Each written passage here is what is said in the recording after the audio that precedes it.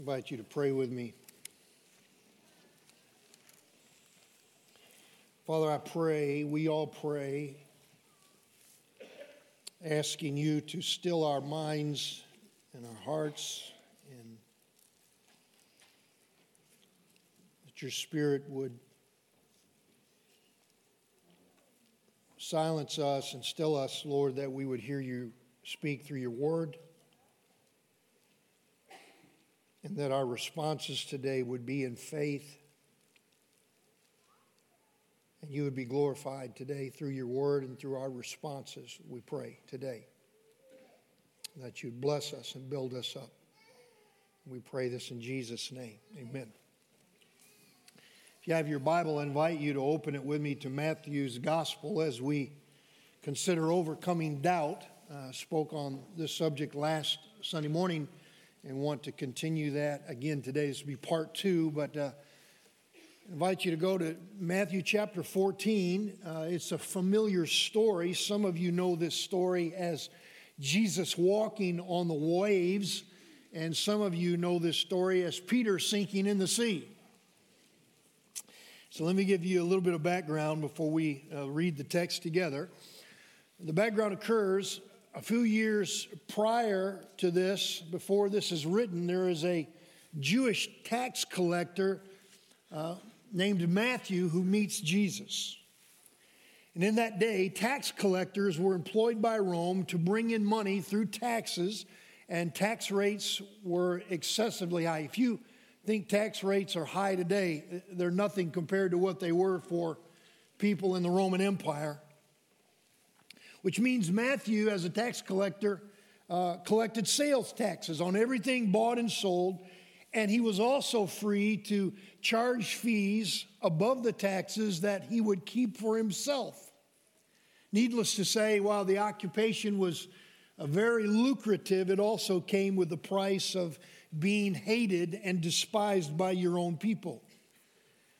Jewish tax collectors were considered unclean because of their connectedness to the Romans, and in fact, because they were considered to be unclean and also dishonest, their testimonies were not even allowed in a court of law. Matthew, this tax collector, meets Jesus. He hears him, and eventually his life changes. He's changed. He becomes a new creation, a new kind of man, a new kind of husband and dad. He walks away from his career path. He leaves his life of wealth and begins living for a greater purpose. And that purpose is to make Jesus known, to make Christ known. And I'm sure Matthew would have said amen to Paul's testimony to his letter to the Philippians. For in Philippians 3, Paul testifies, "For whatever things were gained to me, these I have counted loss for Christ. Yes, indeed, I count all things loss for the excellence of the knowledge of Christ Jesus, my Lord, for whom I have suffered the loss of all things, and count them all as rubbish, that I may know him." Matthew is a changed man, a new man, writing to convince Jewish brethren to recognize that Jesus is their Messiah, he's the Christ, and then to follow him, to use and spend their lives advancing his kingdom, using whatever means they may have to advance his purposes on earth.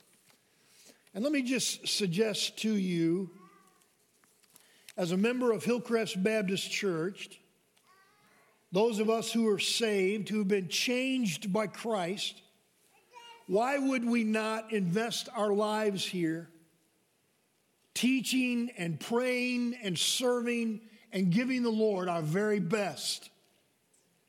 And honestly, some of you have so much to offer. Listen to me. There are many of you here this morning who have so much to offer. You are very talented, and God has given you a great mind and intelligence. You have a lot of experience. But there are some of you this morning who are not spiritually engaged.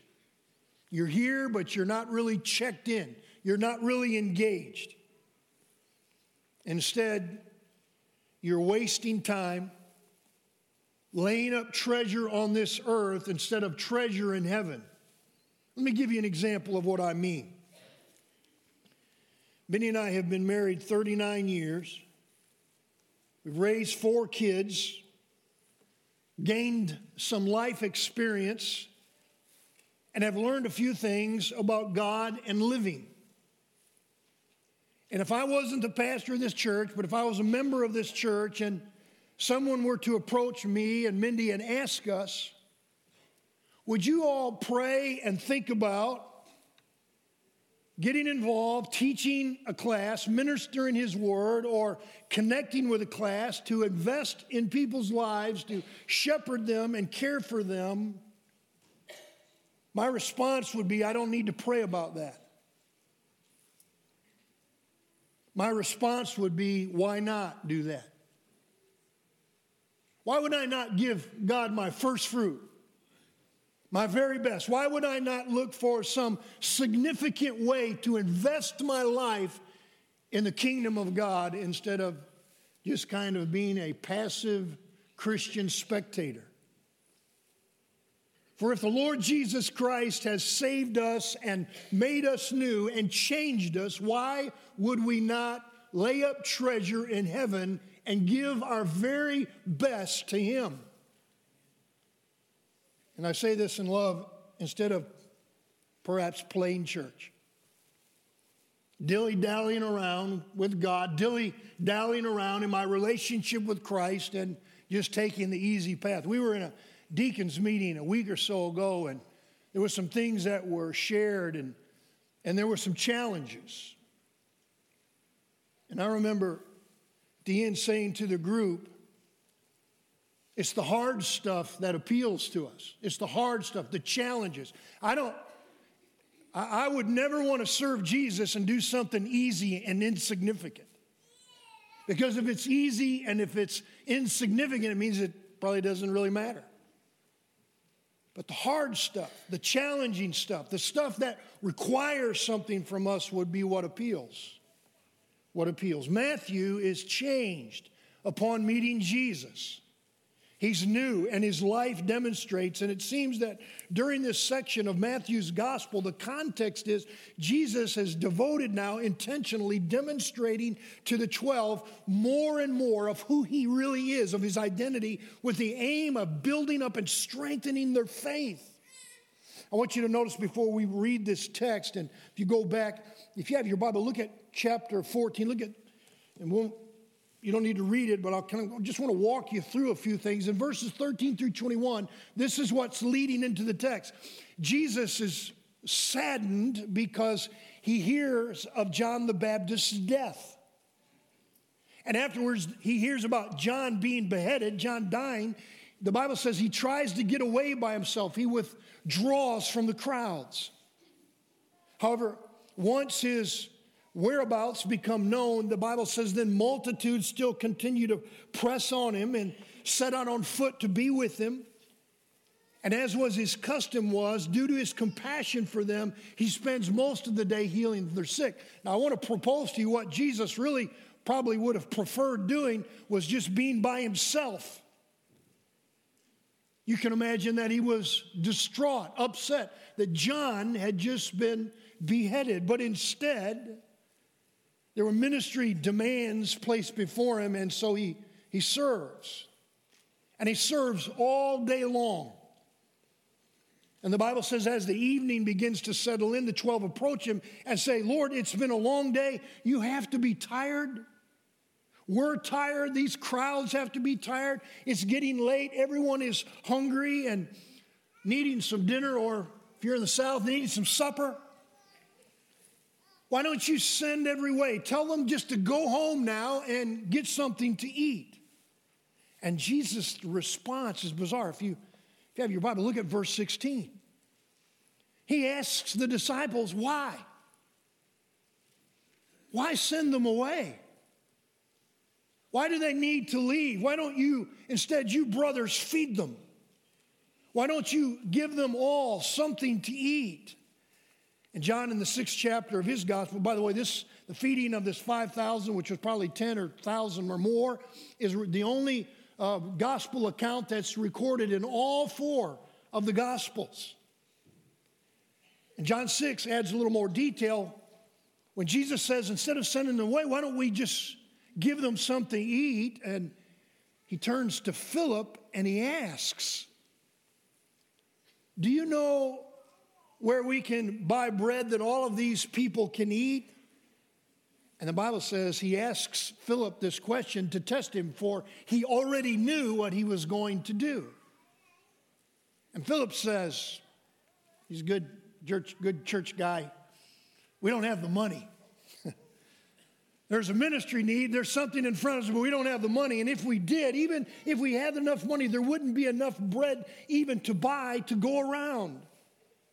And then Andrew, and known as Simon Peter's brother, Andrew sees a possibility. And he says, Lord, there is a little boy that I've noticed who has a sack lunch, a little brown sack, and his mother has packed in that sack lunch 5 little barley loaves and a couple of dried fish. And I know it's nowhere near anything that we need, but at least he sees a possibility. And Jesus shifts into actions.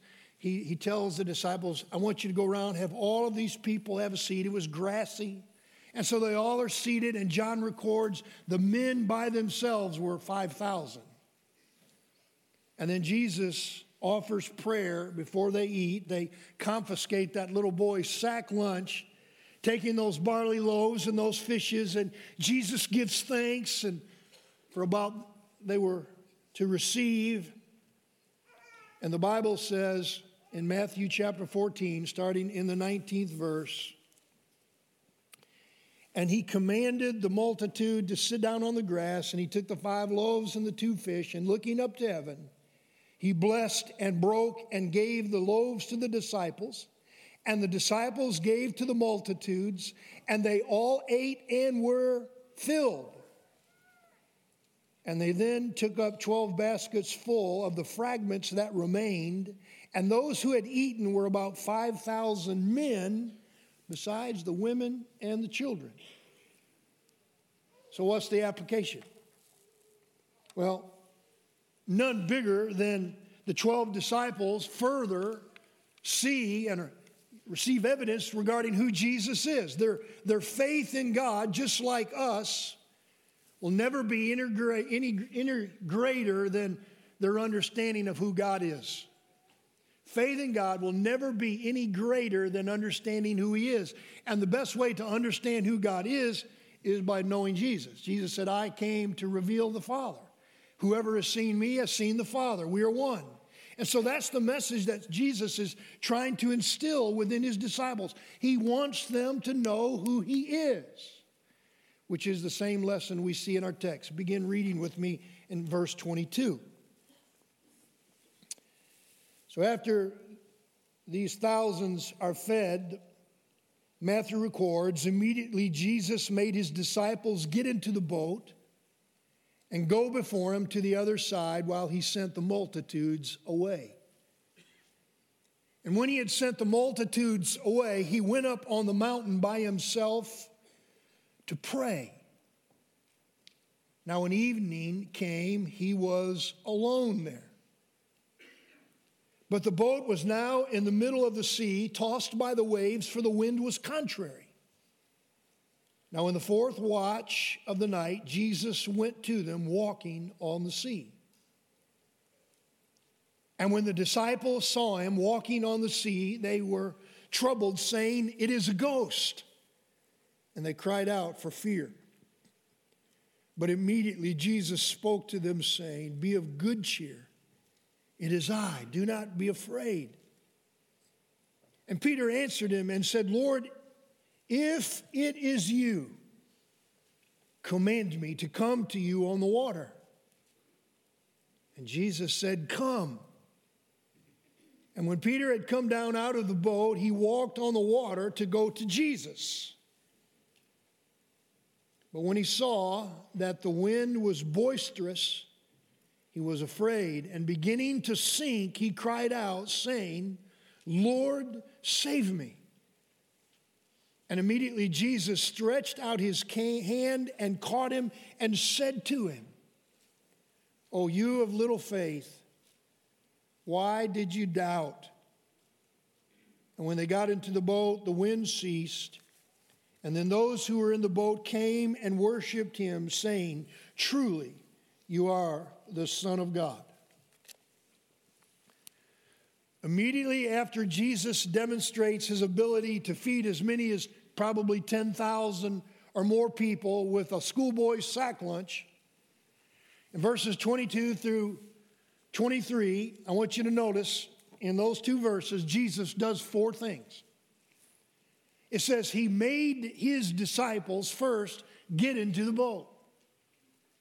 It was dark, late. He made them get into the boat. And second, he made them, Matthew records, go to the other side of the Sea of Galilee.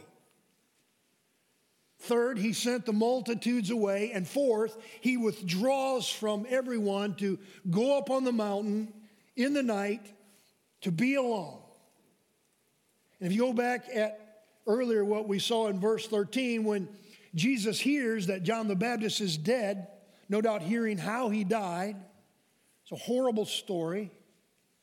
The Bible says he got into the boat by himself and went off to a deserted place. And then that verse 23, that's when people found him, began to press upon him. But it's similar to what we find here in verse 23. He tried to get away earlier by himself, and here in verse 23, he finally makes it. He goes up on the mountain by himself, wanting to be alone. Let me ask you, are there times in your life when you hearing bad news, or when you're physically and emotionally drained and you just feel like you need to withdraw? You just want to be by yourself. You want to get away from everyone. When you feel like you just need to be alone, to get off into the woods somewhere, or go down the hall and lock the bathroom door and escape into a tub of water. Or just get into your car or your truck and go for a drive just to be alone, to escape, to be by yourself.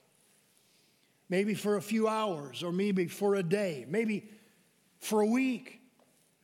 To sit on a beach somewhere and listen to the rhythm of the waves, just to withdraw for a while. I came across a quote several years ago, and it said, to keep yourself healthy, mentally and physically and emotionally and spiritually, we would be wise to, said three things: divert daily, to withdraw weekly, and to abandon annually. Jesus models that. He withdraws. He gets away from all the demands, from all the people, from all the other voices, and he just withdraws, getting away to commune, especially with the Father. I've tried to do that, to divert my mind daily on something maybe simple, but just every day to divert my mind. Maybe to get some grass under my feet for about 20 or 30 minutes and just get a wedge and hit some golf balls. Just to relax and do something even for a few minutes. Or to withdraw weekly, to take a day off. Just to be by yourself, or to do some things you need to. Or to abandon annually, to go to the beach somewhere and just to be still. Let me ask you, in verses 13 and from verse 23, what is Jesus doing when he's alone? What's it say? Matthew says he's alone in prayer. He's in communion with the Father. Prayer is being in communion with God. It's communication with God. And prayer, being in communion with God, has two parts to it. Two parts. There is a speaking part, a sending up our prayers, our requests, our intercessions, where we offer up and we talk to the Lord. That's prayer, but that's only half of prayer. The other half of prayer is listening to the Lord, receiving what he wants to say to us, to be still and to hear his word. Think about a relationship that you have with someone. If it's a good relationship for both parties, then it's not just one person doing all the talking. There's some talking and some listening, some receiving and some offering. That's what prayer is.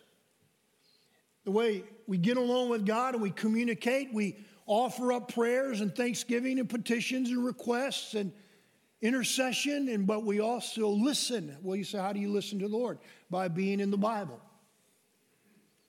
And so if those are not balanced, then our prayer is just kind of one-sided.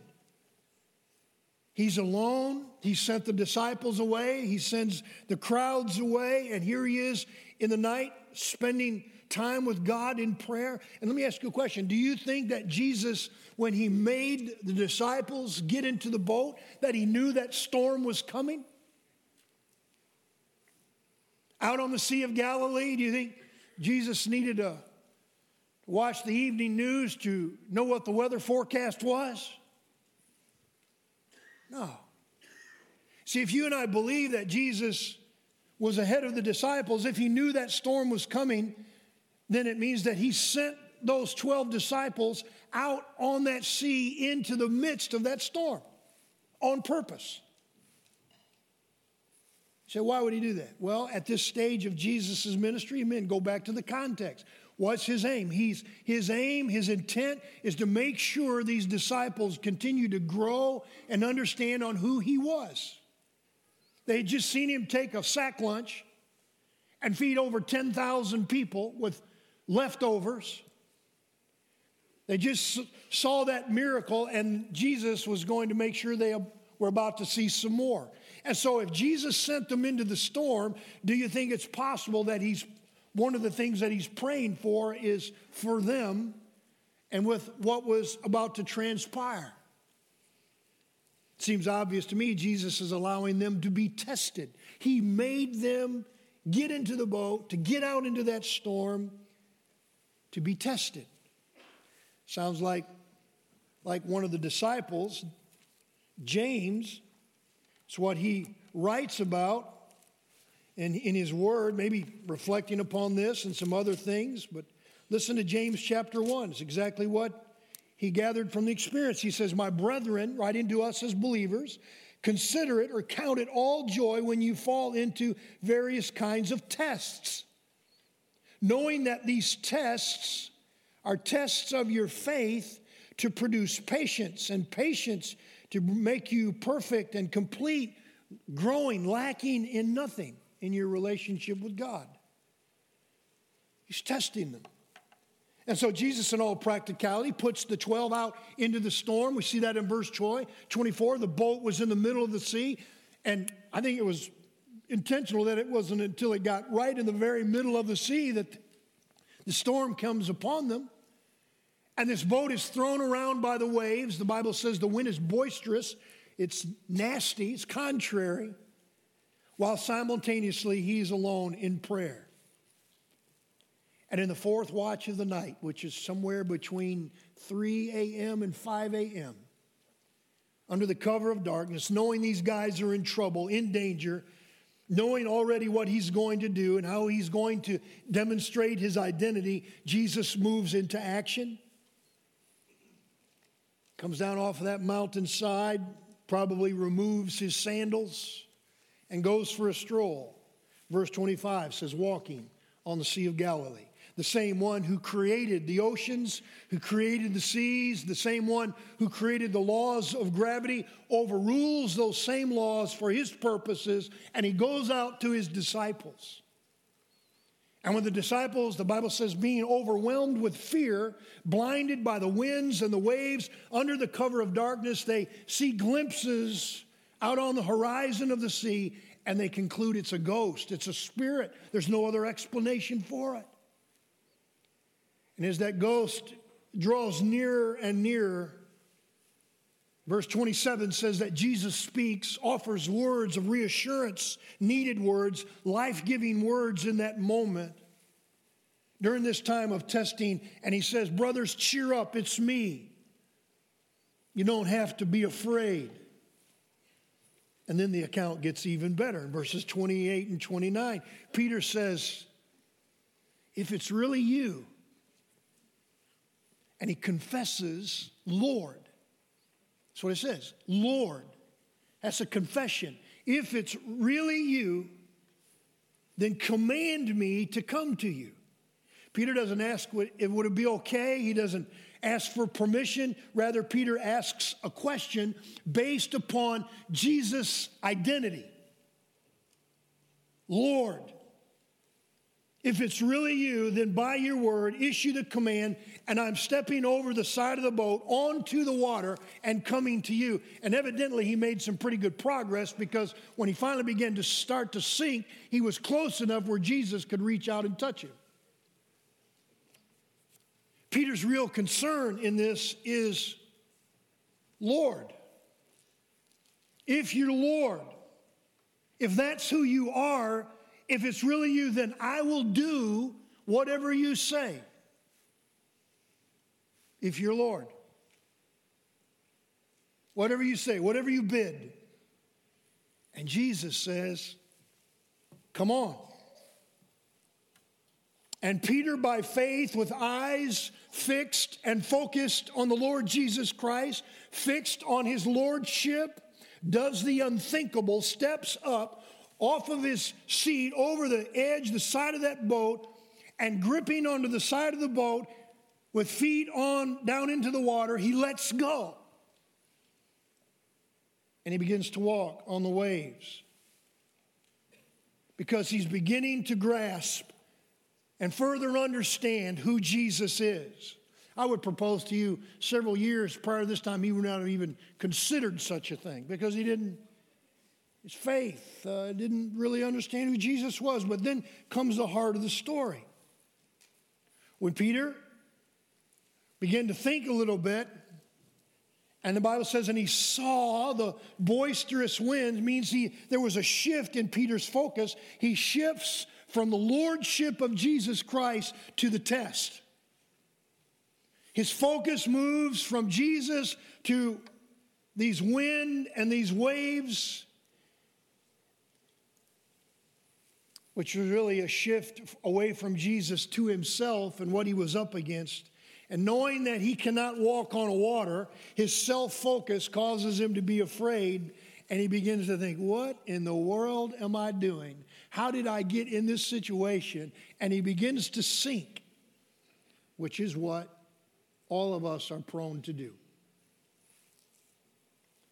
We live and we go through tests, we go through difficulties, we go through trials, and our focus shifts from the lordship of Jesus Christ to ourselves and to our own energy and to our own efforts and to our bank accounts and to ourselves, and we sink in faith.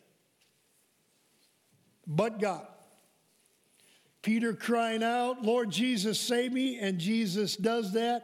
And then, safe within the Lord's care, Jesus asks Peter a probing question. Why did you start doubting? Why did you doubt? And the account ends with Peter and Jesus into the boat. The wind is calm. Everyone is worshiping Jesus, confessing, truly, truly, you're Lord. You're the Son of God. Mission accomplished.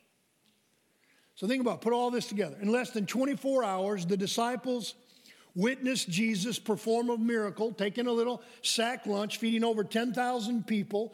They watched Peter walk in faith on the water. They watched Jesus save him. They experienced Jesus' presence and peace. The wind ceased, and they confess in unity, Lord, truly, you're the Son of God. Mission accomplished. And as previously noted, all of us at various times of our lives have entertained some doubts. We've all entertained some questions about God, about Jesus, about faith in him, perhaps times when we weren't sure about his word. And I want to propose to you that if you've gone through such doubts and questions, you're in good company. Abraham and Sarah doubted God.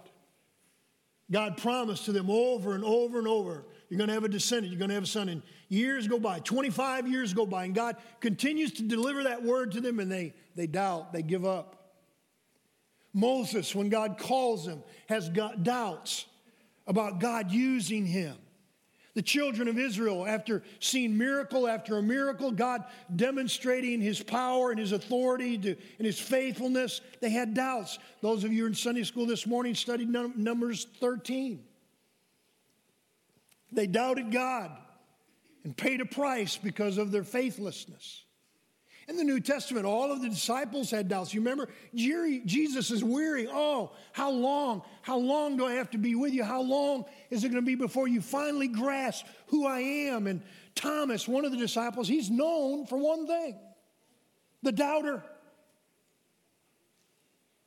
You see, the road, the journey to possessing a strong, serving, working faith in God will be littered along the way with doubts and unbelief and times of weak faith. And you know what? I think we would be a lot better off as a church family if we got to a place where we were open and honest about it. And willing to get real with each other and being able to confess our doubts and our struggles to each other and say, hey, I'm going through this thing in my life and this is painful and I'm struggling and I just need to be real and open up and I need you to encourage me and to pray with me about what I'm going through. Instead of acting like if somebody else has doubts, something must be wrong with them when all of us have been through the same kind of thing. In the closing minutes, I want to consider with you, what can you do, what can I do to move from doubt, to move from unbelief to stronger faith? What are the keys for having a growing faith? Paul writes to the Romans, from faith to faith to faith to faith, where it just continues to build and grow and get stronger. Let me give you, first of all, a definition of faith. It's the simplest definition of faith that I know. And I know Hebrews 11, faith is the assurance of things for, the conviction of things unseen. But I heard this several years ago from a guy named Elmer Towns. And he said this, faith is affirming that the Word of God is true. Faith is affirming the Word of God is true. Faith is applicable to every area of your life. Faith refers to a past commitment. When we began living by faith, when did that happen? When you started living by faith? Well, it happened when you heard the gospel, and the hearing of the gospel brought forth faith. Romans 10, faith comes by hearing the word of God. And so we heard the gospel, and the Holy Spirit began to speak and draw and convict us and enliven us and wake us up, bringing forth faith in us to trust Christ. And so to overcome doubts and to grow stronger, it begins through a personal relationship through faith in Jesus.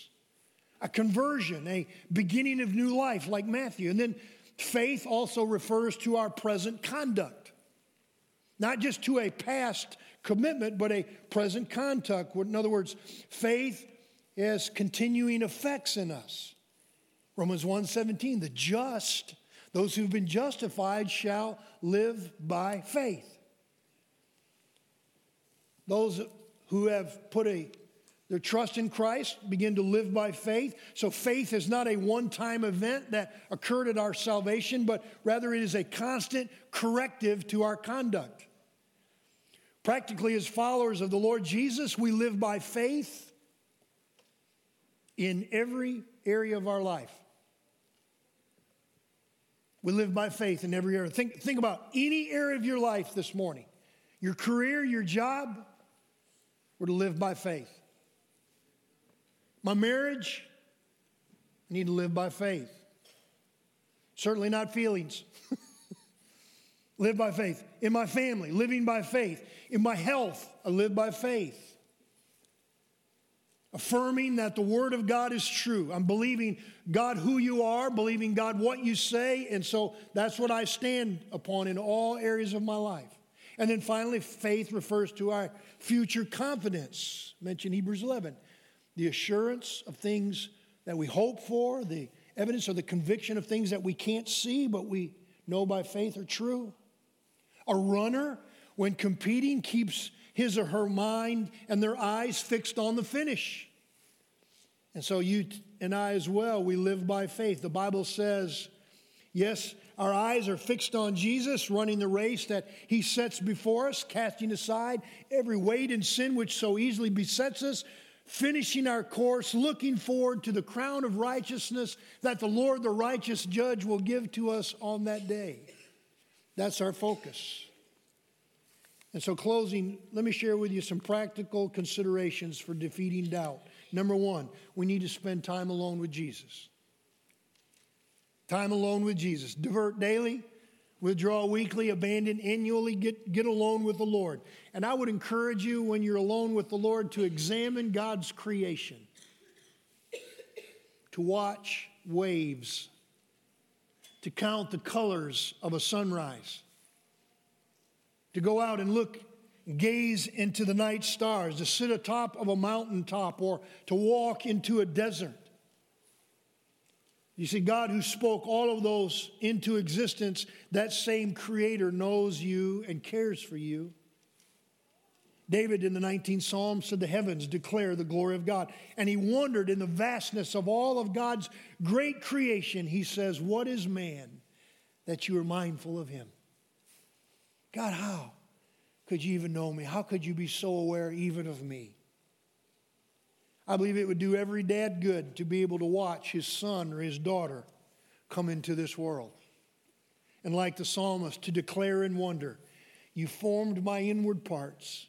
You covered me in my mother's womb. I will praise you, for I am fearfully and wonderfully made. Marvelous are your works, and that my soul knows very well. Paul said, since the creation of the world, God's invisible attributes are clearly seen, even his eternal power and his Godhead. We need to spend time alone with the Lord Jesus. And second, we need to develop a robust, disciplined prayer life. Talking to the Lord, listening to the Lord, meditating upon God, who he is, and meditating upon his word, hiding his word in our hearts that we might not sin against him. Third, we need to be in community. Being in community, surrounding myself with brothers and sisters in Christ who know me and I know them, and establishing Christian friendships for support and care. So encouraging to hear faith stories, to hear stories of how God's worked in their lives. When what's her name was reading the testimony of Jack? Georgie? That's a faith story. Hearing how God has worked in that little boy's life. Listen, we're not ever connected to people. We're not in relationships. We don't hear those kinds of stories.